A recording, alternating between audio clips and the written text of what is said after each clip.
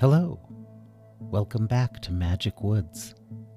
This story is called The Arch at Twilight. So Kira, Versa, and Phee played together every day, but they also spent time doing things separate and alone. Sometimes Versa would study or exercise. Sometimes Kira would learn about plants or spells. And sometimes Phee would play with one of her imaginary friends. And one day Phee said, "I'm going to play with Troubled Amethyst after lunch today." Kira said, who's that?" "Oh, she's the guardian of the other rainbow." Versa said, "The what?" "The other rainbow.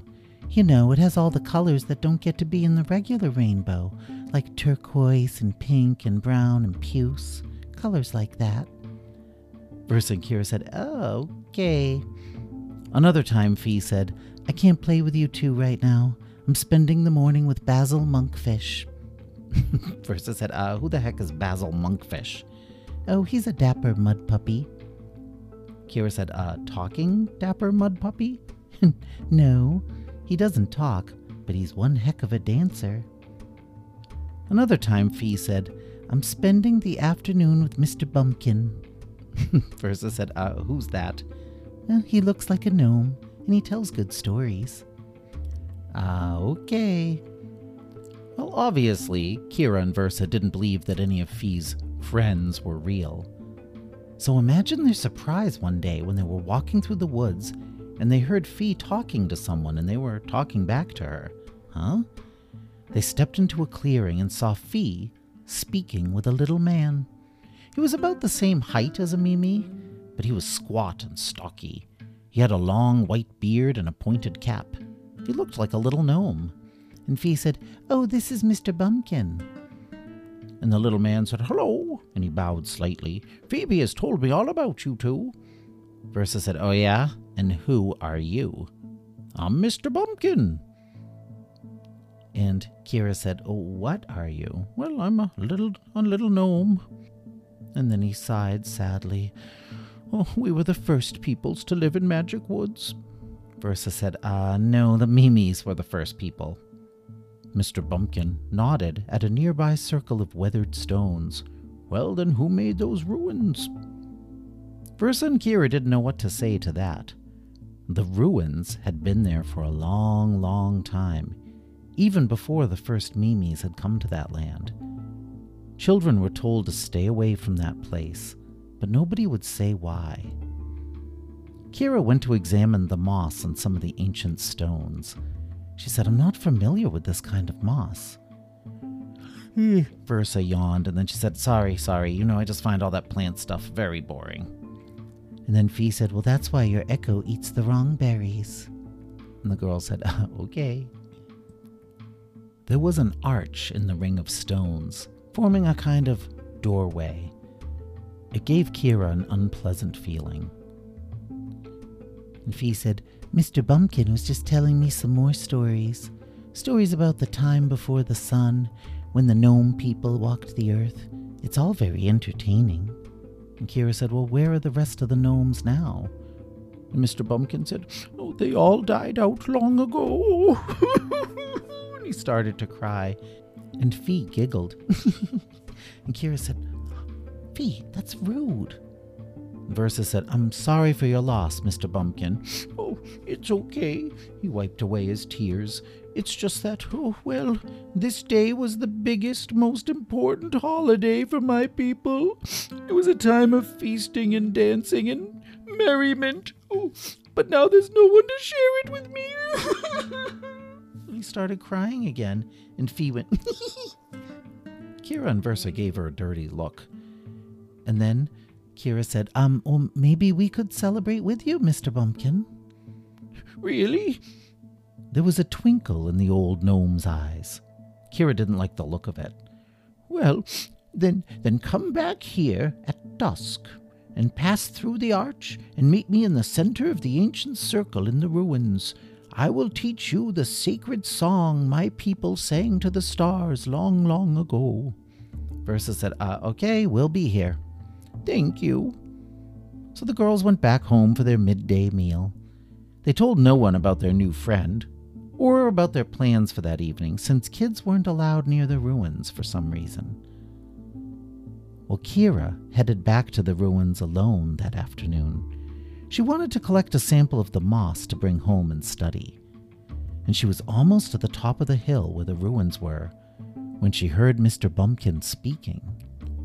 But his voice sounded a little different now, harsher and cruel, and she could hear several similar voices as well. So quietly, Kira crept up to the ruins and peeked through a crack in the weathered stone wall. She nearly gasped aloud. There stood Mr. Bumpkin, but he no longer resembled a friendly old gnome.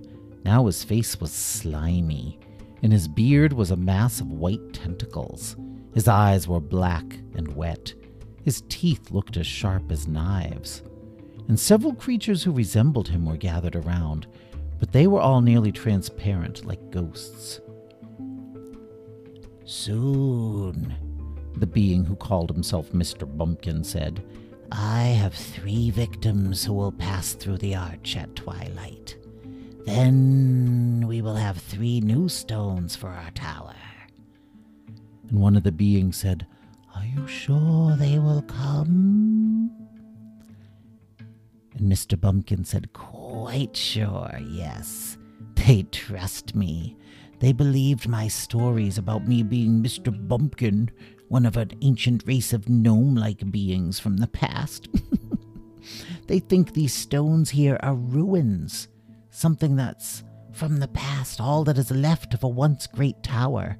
They have no idea that we are building the tower. And as soon as they pass through the doorway, we shall have 3 new stones for our tower. And our tower will be a little taller. And then one day, when it is complete, we will all be able to take physical form. And on that day, we will be able to take over the world." Well, the other creatures cheered. Their faint, raspy voices sounded like a cold wind through dead leaves. Kira crept away from the ruins, and then she flew down the hill, through the forest, and back to the village. And she found Versa and Phee, and she said, "I was just up at the ruins, and I heard Mr. Bumpkin talking. He isn't who he says he is." And Phee said, "Oh, like how he's really a grotesque creature who wants to turn us into building stones?" Versa and Kira stared at her in amazement. Kira said, "What? You knew?" Phee said, "Yes. Didn't you?" "No, we didn't."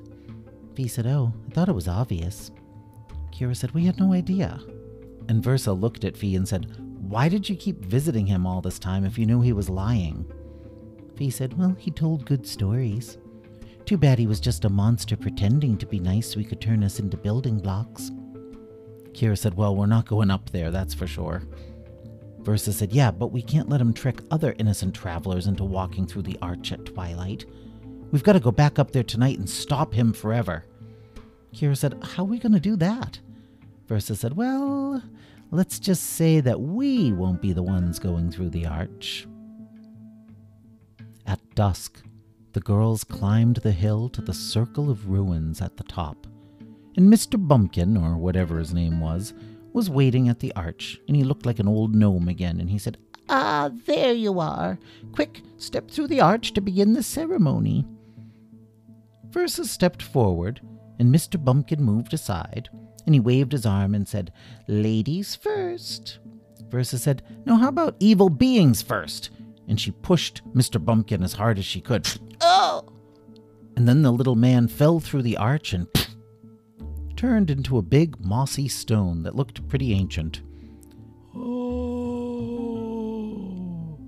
A low, unhappy moan echoed across the ruins, all the other creatures lamenting the loss of their leader. And Versa said, "That's what you get for trying to turn us into your building stones. You creepy creatures. You're going to have to wait a lot longer to finish your tower and come to power." And Phee went, "That rhymes. Tower power, power tower, tower power." There came another unhappy moan. But the girls ignored it. They held hands and flew away from the hillside. And Versa cried back over her shoulder, "That's what you get when you mess with the Sisters of the Golden Circle!" Well, after that day, the ruins sat silent. The tower never grew any taller. And only one other being ever passed through the arch at twilight. But he was an evil lobster, and that was more than 200 years later. Well, that's the end of the story, The Arch at Twilight. The next episode is called Whispers of the Time to Be. Good night.